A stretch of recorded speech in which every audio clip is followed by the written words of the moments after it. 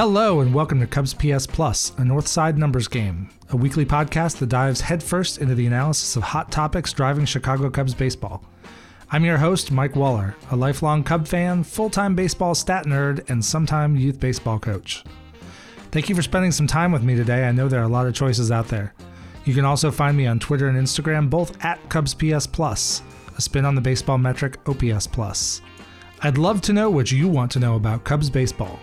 Welcome into episode 9. In today's episode, I recap the last week of Cubs baseball and highlight some fantastic pitching performances and a sweep of the hated Mets, and then get into baseball rule changes. Baseball has had a rich history of rule changes, and I get into the recently announced changes from Rob Manfred and what those changes may mean for the Cubs going forward. Key among those is the pitch clock, which is an effort to cut dead air from baseball games. With that, I'm ready. Are you ready? Good. Here we go. I'm thrilled you can join me for episode 9. In the week since I published my interview with hitting coach Chris Vasami, the Cubs have done well, especially on the pitching side. They finished the sweep of the Mets. Who saw that coming? Lost 2 of 3 low-scoring games to Colorado and then won 2 out of 3 in Miami. The Mets sweep was really gratifying, and it was definitely something Ron Santo would surely be thrilled about somewhere. In that series, Javier Assad beat Chris Bassett. Adrian Sampson outdueled Jacob deGrom just the way you'd draw it up. And then Drew Smyly had another excellent start in the finale. The Rockies series wasn't as good, but there was a huge buzz at Wrigley Saturday as Hayden Wesneski made his major league debut and did not disappoint, giving up a lone run in 7 3-hit innings with no walks and 7 strikeouts. The bullpen would give the game up in the 9th, but it was an excellent outing from Wesneski, who will take the bump tonight in Pittsburgh. It's exciting to see Wesneski come on after the trade for Efros earlier this season.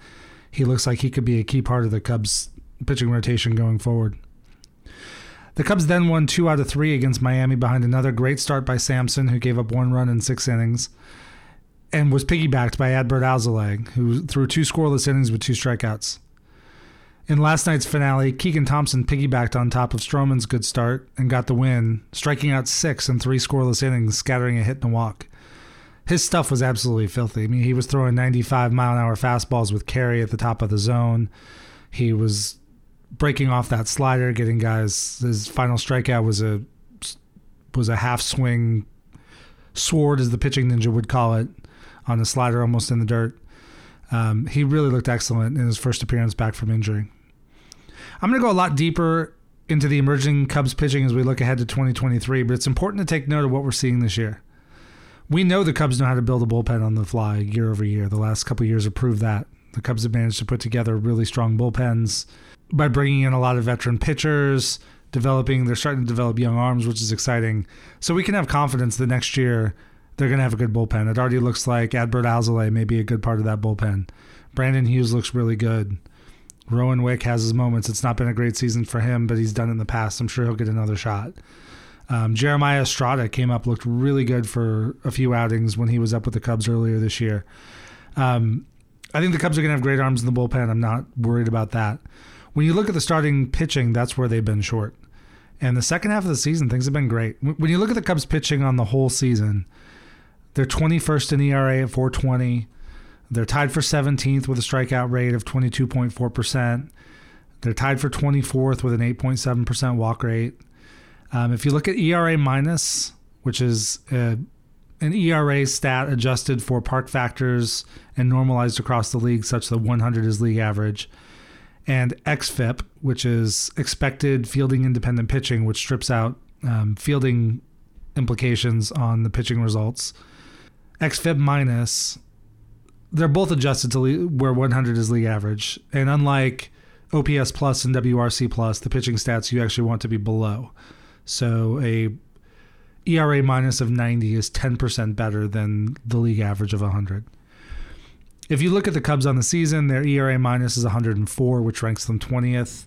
That's in the range of average to slightly below.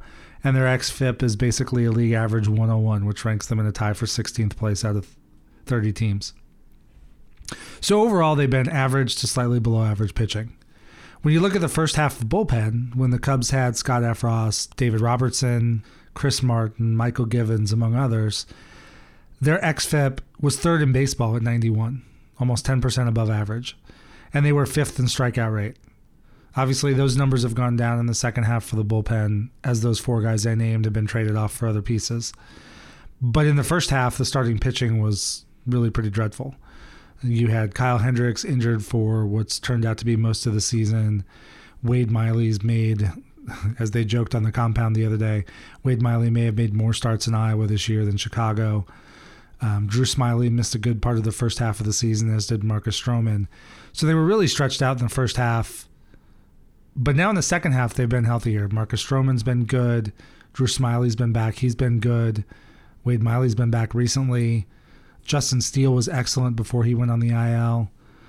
Keegan Thompson had his ups and downs. And then there have been a couple surprises. Javier Assad has come up, and he's gotten hit hard in 2 starts, but for the most part, he's been pretty excellent. Adrian Sampson is pretty consistently eating innings for the Cubs. He's gone 5 to 7 innings almost every start. And when you look at the second half starting rotation, they're 4th in ERA minus at 78. They're 3rd in baseball at ERA and 3.15. They're still giving up a few too many home runs. They're 19th in home runs in home runs per 9 innings. But they're 6th in hard hit percentage and 6th in average exit velo. So the starters are getting through depth. They're not getting hit hard, except for the home run balls. But it's been really cool to see. It's been driven by better health, obviously, and then new pitching development. It's going to be exciting to watch next year. It looks like Marcus Stroman, Justin Steele would certainly have their spots in the rotation locked up. We'll see if Kyle Hendricks can come back healthy. There are some questions. I've seen conflicting reports about Drew Smyly's contract status. If you look him up on SpotTrack or Baseball Reference, it shows him as having a mutual option for next year, so he and the Cubs would have to agree on what appears to be a $5.25 million option. There were reports from Gordon Wittenmyer that was actually incorrect and that the contract is a club option for the Cubs at $10.2 million. Either way, I think any option would be a no-brainer for the Cubs. He's pitched really well. He's shown in the past that he can be a good swing guy. He can be in the rotation. He can pitch out of the bullpen. He was really good in the postseason with the Braves last year. So he's a no-brainer to keep on the staff. So hopefully when the season gets to an end and we figure out what that contract option actually is, he and the Cubs can come to terms. He said he likes pitching in Chicago, and he's been here twice. So I'm going to take him at his word on that one. But when you look beyond that, Keegan Thompson may have a shot at the rotation, although he's pitched really well his entire career out of the bullpen. Javier Assad is going to have a shot at the bullpen, at the rotation. Adrian Sampson's going to contend for roles. Now Hayden Wesneski is throwing. Caleb Killian is sitting down there in AAA. And then if you look a little bit below, there are other guys. There's DJ Hers and Jordan Wicks, who are at AA Tennessee, who I think may wind up pushing for time next year. Ben Brown, who the Cubs got in the trade for David Robertson, could make a push for the big leagues next year. There's a lot to like. We're going to dig pretty deep into the pitching development here in the next few episodes, so more to come on that. Today's main topic, I want to talk about the baseball rules that Rob Manfred announced about a week or so ago. Not only what those rules are and what that means for baseball, but really what does that mean for the Cubs in general? So to start, I'm going to take us back a little bit into baseball history. Baseball changes. It always has. It always will. But it never changes easy. There's always pushback. There's always, we don't want these changes. Don't wreck our wonderful game. There's a good book by Peter Morris called But Didn't We Have Fun? He talks a lot about the Knickerbocker rules that were adopted in the 1850s and basically were the precursor for what is currently the modern game. You can watch over the second half of the 1800s and how those rules change and gradually morph and adapt into the rules we have now. But he quoted a Cincinnati writer in the book who recalled, "The old town ball clubs managed themselves gradually into baseball clubs, and slowly but reluctantly, one by one, they fell in with the new system. It required time and much persuasion to accomplish the revolution. The old love fought hard against invasion, but the new love, by force of reason and persistency, won its way gradually into the town ball sport and finally superseded the old game entirely. Change comes. Change always comes in baseball, and it's always fought, and usually it sticks." When you look back at the 1850s, and that book is a great resource, I would recommend anybody to go read it. Baseball and town ball variants were seen as snappier, more fast-paced versions of sports like cricket. It's kind of amusing to look at now that baseball was the fun, energetic, and snappier sport. There were a lot of variants across the country. You had the Knickerbocker rules in New York. There was the Massachusetts game up in New England. There were a lot of variations of what was called town ball. Eventually, the Knickerbocker rules took over, and it's frankly kind of amazing that it did. There were some players who traveled the country through moving and military assignments and all that kind of spread the word, and eventually a lot of those town ball leagues started to sort of centralize on the Knickerbocker rules. They had patch ball in Michigan.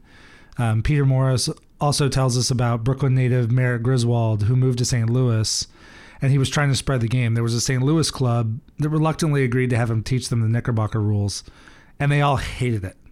See, St. Louis has always been boring. But they had him come back the next day because, I'll quote Peter Morris, quoting Merritt Griswold here, quote, "They began to kind of like it." Here's another anecdote from the Morris book, from Jerome Trowbridge, who recalled a fellow club member who went to school in Poughkeepsie and learned the game.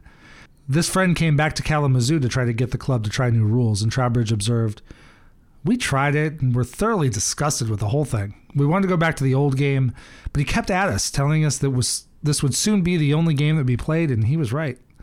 We kept at it, but there were a great many things that we could not get used to.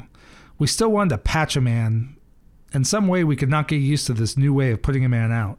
Patching was a really common rule. It was also called soaking.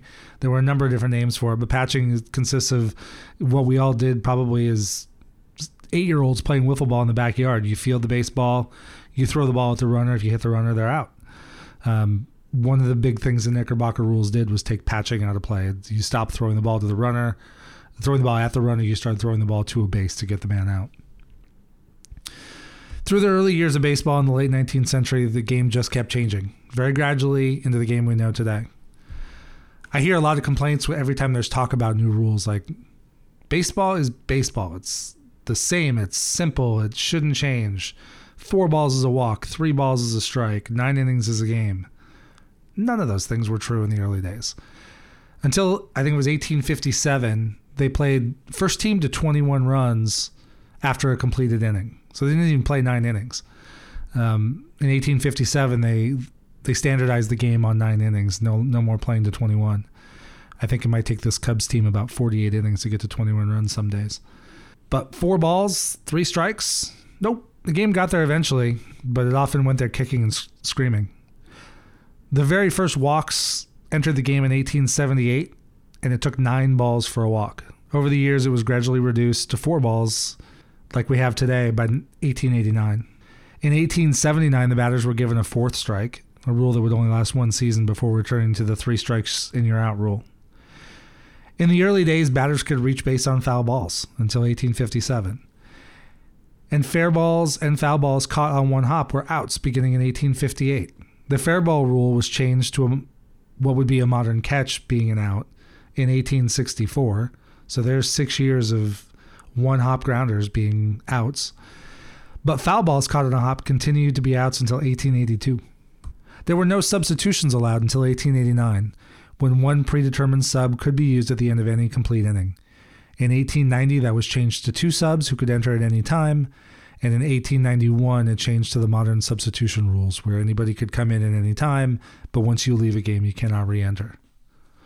How about rules to speed up the game? We're here about the pitch clock and the effort to speed the game up. That's not new either. Until 1901, so remember this goes back to the 1840s, 1850s. Until 1901, foul balls that were not caught by the defense were not counted as strikes against the hitter. The rule changed to the modern rule we use today in order to pick up the pace of play. Remember the 4th strike rule I referenced in 1879? Batters had 4 strikes, called or swinging, in addition to any number of foul balls.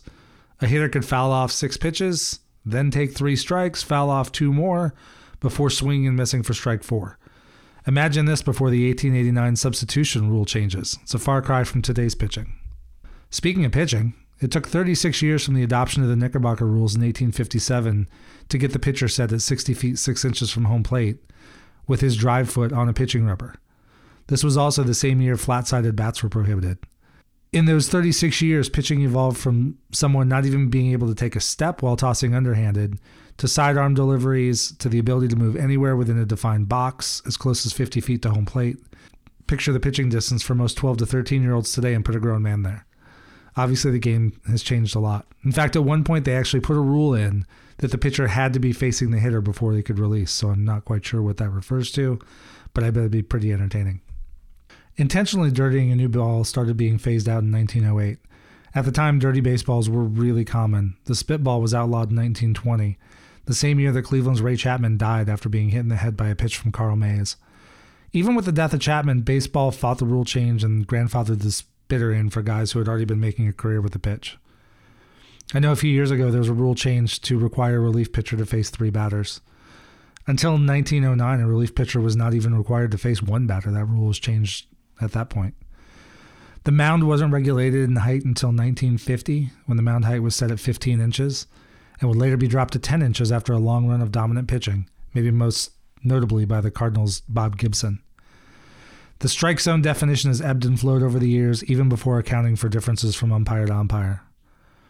While so many of these rule changes happened long, long ago, the designated hitter is pretty modern, and it's been one of the bigger changes in the way the game is played. It was brought to the American League in 1973 and not brought permanently to the National League until just this year. After a pretty long gap, baseball implemented testing for performance-enhancing drugs in 2005, and then started instant replay in 2008, but only on a limited basis for fair and foul home run calls. Some of the most loudly protested rule changes over the years have been expansions to the playoffs. Everybody wants the purity of the sport that they remember when they were a kid, kind of forgetting that, baseball has changed this over time too. The very first change in postseason came in 1903 when the American League and National League agreed to play in the first World Series, putting the champions of each league against one another.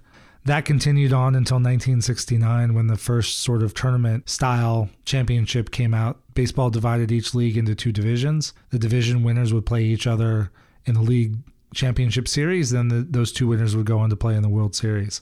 The very first division series was actually played in 1981 in the strike-shortened season when they had the first half champions and the second half champions. They played a division series to then determine who would play in the championship series. After that, the next big change came in 1995. Baseball went to 3 divisions per league and instituted a wild card for the first time.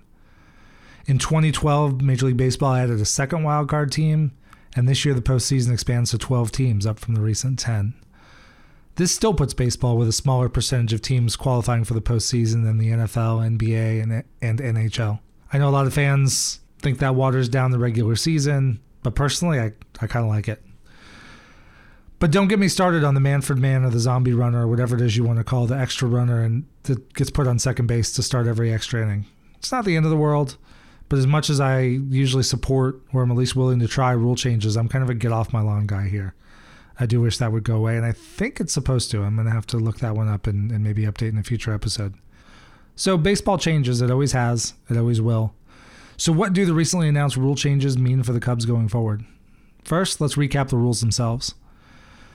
There were 4 big primary rule changes. Number 1 is the pitch clock. There's going to be 15 seconds with nobody on base between pitches, and with a runner on base, the pitcher has 25 seconds to throw the next pitch. The clock will reset with a step off or a timeout or a mound visit.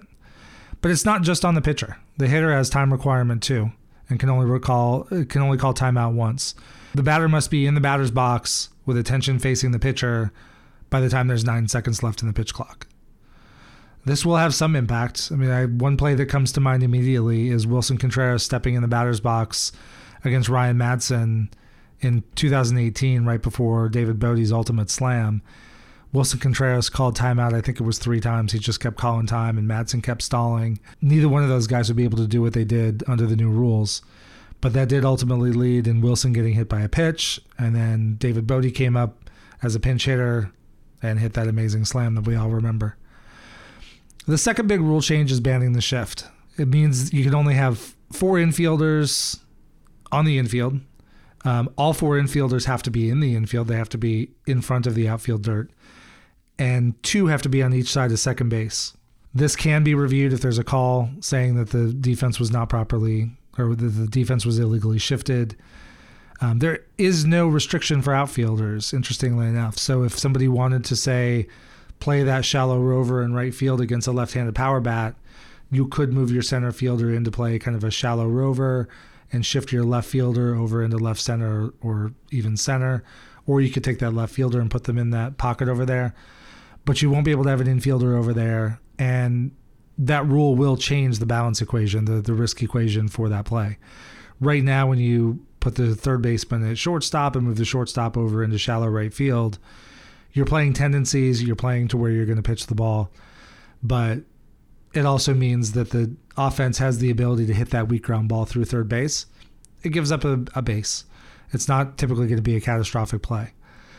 If they shift the outfield and all of a sudden now there's nobody in left field because the left fielder is either playing center or playing that shallow rover, now that left-hander, if he's able to get under a ball, pop that thing out into even medium depth left field, I mean, that's a double, and base runners are going to be off to the races. So that is something that will still leave some shifting on the table, but it does change the risk equations there somewhat. There's also a limit now on pitcher step-offs or pick-offs. They're calling it disengagements. So if the pitcher disengages from the rubber, that counts as 1.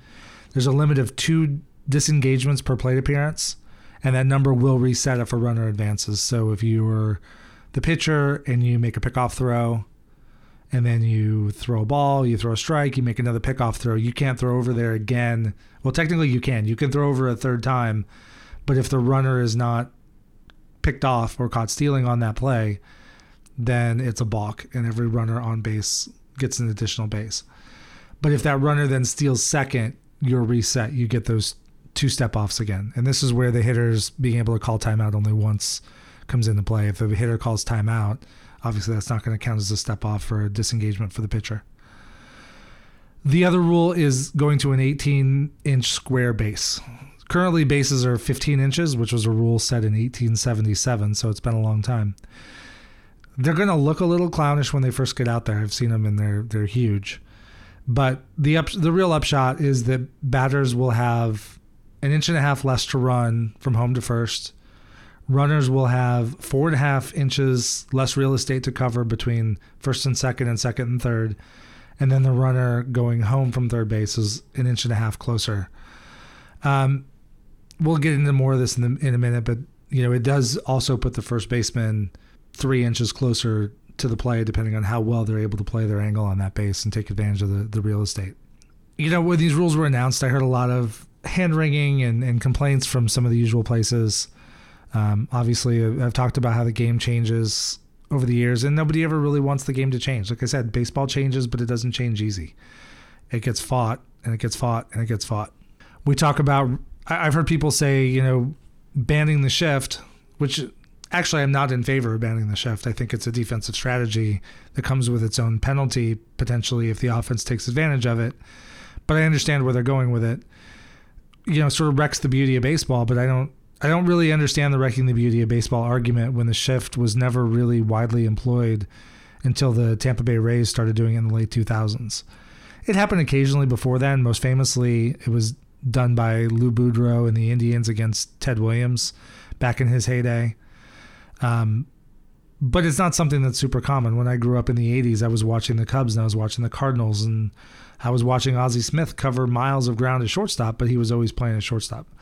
So it's not something that has a long entrenched history that's going to be painful to pull away. Another complaint I've had since these rules were announced is baseball doesn't have a clock. Well, obviously the game still doesn't have a clock. The whole point of the baseball doesn't have a clock angle is in football or basketball, you're down by a huge amount of points, and there's, basketball, you're down 20 points and there's 2.5 minutes left in the game. You're not coming back. That game's over. In football, for the most part, you're down 3 scores and there's 1:12 on the clock. That game's over. In baseball, there's no clock. You have to get 27 outs. So whether we have a pitch clock or not, you're down 6 runs going to the bottom of the 9th. The other team still has to get outs number 25, 26, and 27. I don't really have a big complaint there. And in fact, I'm very much in favor of the pitch clock. Over the last decade, the time between pitches over the course of games has creeped up a full 3 seconds, which has added almost 15 minutes of no action whatsoever to the average baseball game. And it gets even worse in the playoffs. I've got 3 boys. One of them's off to college now, but I've got, my youngest one is very into baseball now, and he's 11. He'll be 12 this winter. It's really hard to stay up for those playoff games. Not only do they start late, but then you get into the bullpens and the pitching changes, and it's slow, and everybody's deliberating over every pitch because they're so critical. But we're taking a generation of fans and not letting them see maybe what should be the pinnacle of the sport. So I'm all in favor if we can do things to cut 20, 30, 40 minutes off games. I love going to the games, and I do, more baseball is always good to me, but we're talking about the pitch clock. We're not talking about more baseball. We're not talking about any extra pitches being thrown. We're not talking about any extra action. We're talking about more time spent. Now, in the sun at Wrigley Field is a pretty good place to be, but we're talking about more time spent watching nothing happening. There was a SB Nation piece in 2017 by Grant Brisbee. I'll drop the link in the show notes. This showed that the average total dead time between pitches in the average game in 1984 was 32 minutes and 47 seconds. In 2014, that was up to 57 minutes and 41 seconds. A good example of this, and I'm sure a lot of you can remember, Pedro Baez, relief pitcher for the Dodgers, has been known as the human rain delay. And obviously the Cubs got to see him a couple times in the playoffs in 2016, 2017, and he just works as slow as he could possibly work. There was a Fangraphs blog post by Jeff Sullivan from February 2017. Again, I'll drop the link in the show notes. That centered around the human rain delay himself facing the Cubs and David Ross in Game 1 of the NLCS in 2016. The Cubs were ahead 3-1, Game 1, bottom of the 6th. Javi Baez was on second. And Pedro Baez went 111 seconds. Yes, 111 seconds without throwing a pitch. Ross was the first one to call timeout, but then after he got back in the box, Pedro just stared at him for 30 seconds without coming set, so Ross called timeout again. Here are some of Jeff Sullivan's words from that column. My favorite thing about this, Baez remaining on the rubber. He stands there as if to implore Ross to hurry up. Batters do that sometimes, staying in the box even when the pitcher steps off. It's a way for them to convey that they're ready, that they've never been more ready, and to say, no offense, but you're being super annoying. Let's please get back to baseball. Baez and Ross go back and forth, and then Baez makes the weakest of weak pickoff moves to second base. We're now a good minute into pitch number 2 of the at-bat. After the move, Joe Buck asks Ken Rosenthal on the national broadcast, "Hey, Kenny, would you like to fill some time here?" And after several more seconds without the pitch thrown, Buck says, "This Baez is really tough to watch." And still a few seconds later, Buck says, "The defense is just standing there flat-footed while he's just taking forever." Jeff, in his most Jeff Sullivan manner, I miss him since he left Fangraphs to go work in the Rays front office, sums up Baez finally throwing a pitch here. Quote, "Baez scrapes at the dirt. The dirt's fine. He looks back at second. All the same people are still there. He looks down and shifts his weight from leg to leg. He scrapes a little more and he looks at his catcher. I'm starting to think the catcher is complicit in this in some way. As Baez is looking, Adrian Gonzalez isn't. Howie Kendrick is looking, but he's thinking about soup. Baez comes set. He breathes deeply, then explodes into action. The pickoff attempts have accomplished nothing as the runner reads him like a book. But there's a pitch, and it's fouled, which means Baez will have to throw at least another pitch. Those are the kinds of things that we're ready to get rid of in baseball. I don't think the pitch clock is actually going to have that big of an impact on the game. I think we're already seeing a class of young pitchers. As I watch, Cubs youngsters come up, Hayden Wesneski, Adrian Sampson, maybe he isn't so young, but he's pitched a lot in the minor leagues. Jeremiah Estrada, Brandon Hughes. Like, these guys come up, they've spent their whole minor league career with the pitch clock. And the pitch clock in the minor leagues has been pretty successful. By most reports, on average, it's taken about 24 minutes off a typical game. And a lot of minor league games are getting done in under 3 hours. I can attest to that. I live in Charlotte, North Carolina, and we have the Charlotte Knights here. I go to a good number of games, and we've had the pitch clock here for several seasons now. And the game moves. It's snappy. It moves right along. But you don't even notice the pitch clock is there. It's not something everybody's obsessing over. I don't know that I can recall a single penalty being called. I think adding a ball to the pitcher if they're too slow, or adding a strike to the hitter if they're messing around and not being in the box when they're supposed to be, is probably pretty fair. I assume a few of those will get called in the major leagues next year, but for the most part, guys are going to adjust to the pace of play, and it's going to be fine. And I think we're all going to be fine with not having Pedro Baez taking 111 seconds between pitches. The step-off rules in the larger bases are going to kind of work together and should ultimately increase in stolen base attempts by changing the underlying math on the value of a stolen base. Right now, there has been a real drastic pullback in stolen base attempts as compared to, say, the baseball I grew up with in the 1980s. It just doesn't make sense to risk getting that runner thrown out when so many guys are hitting doubles and whatever. There are many opportunities to score from first, wait for a walk, that type of thing. But now it's going to make it a little bit more likely to be successful on that steal. You get your lead off. By the time you take the 3 inches of first base and add it to the extra 1.5 inches at second, that's now constricting the amount of space you have to cover. Some of those bang stolen base plays at second base are now going to be easily safe. So I think we're going to see more stolen base attempts. I think another kind of underrated benefit of this rule change is that those plays where, and we've seen it from Seiya Suzuki a few times this year, it happens across baseball. It's not just him. I've just noticed it a couple times in the last month, where a runner slides hard into a base and they overslide the base and they just barely can't keep their hand on it. Well, this extra 3 inches gives you an extra 3 inches, to drag the hand and grab and hopefully prevent some of those slide offs, which I think is going to be good for baseball. I do actually wish they would have added one more piece to this. One thing that's a giant pet peeve of mine. I love instant replay for the most part. But when they do that instant replay and they show that, a guy's sliding feet first into a base, beats the tag, and the defense is able to keep the tag on the runner, and the, spike catches and his foot pops off the base for just a fraction of a second and comes right back down on. Like, I'm not talking about oversliding the base. That's on the base runner.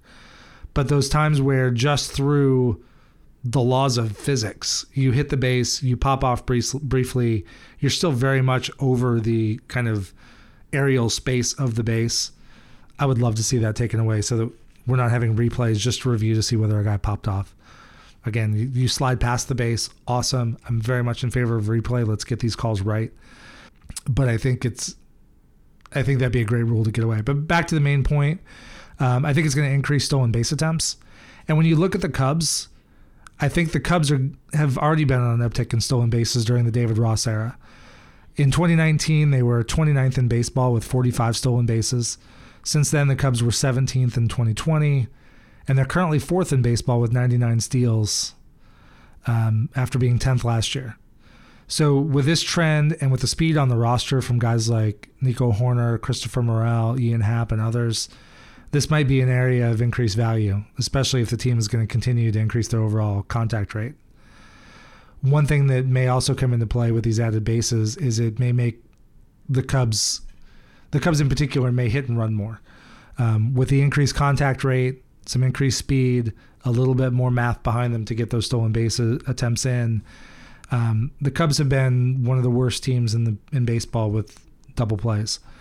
And some of that comes from, the overall contact rate. So in 2021, the Cubs had the highest strikeout rate in baseball.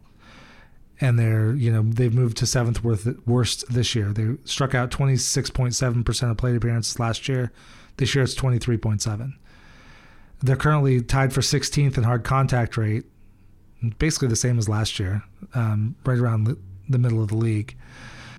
But when you take account more contact, pretty consistent hard hit ball rate, maybe they even increased that. The Cubs were 5th in baseball last year with 133 double plays grounded into, and they're 3rd this year at 125. If the Cubs hit and run more, take advantage of that stolen base, they may be able to cut those numbers down. And then now this contact lineup really starts to play more, especially obviously if they can add more big bats. So let's move on to the shift. The shift is going to be an interesting one to watch. I think when people hear the shift, what they probably think of more than anything else is guys like Anthony Rizzo, those lefty power bats who get up there and the defense is trying to take away, their pull power to left field. Naturally, lefties do tend to pull the ball a lot because, as Chris Fasami got into in the last episode, they face more right-handers than they do left-handers, especially as the lefty platoon splits are hard.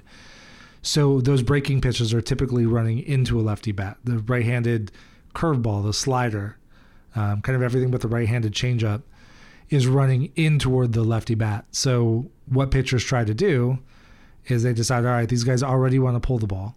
So now I'm going to throw them hard stuff inside. I'm going to try to bust them on the hands, and they're going to pull. And then we're going to put an extra defender over there. We're going to cheat center over, and we're going to try to take away those. So the hitters have had two choices.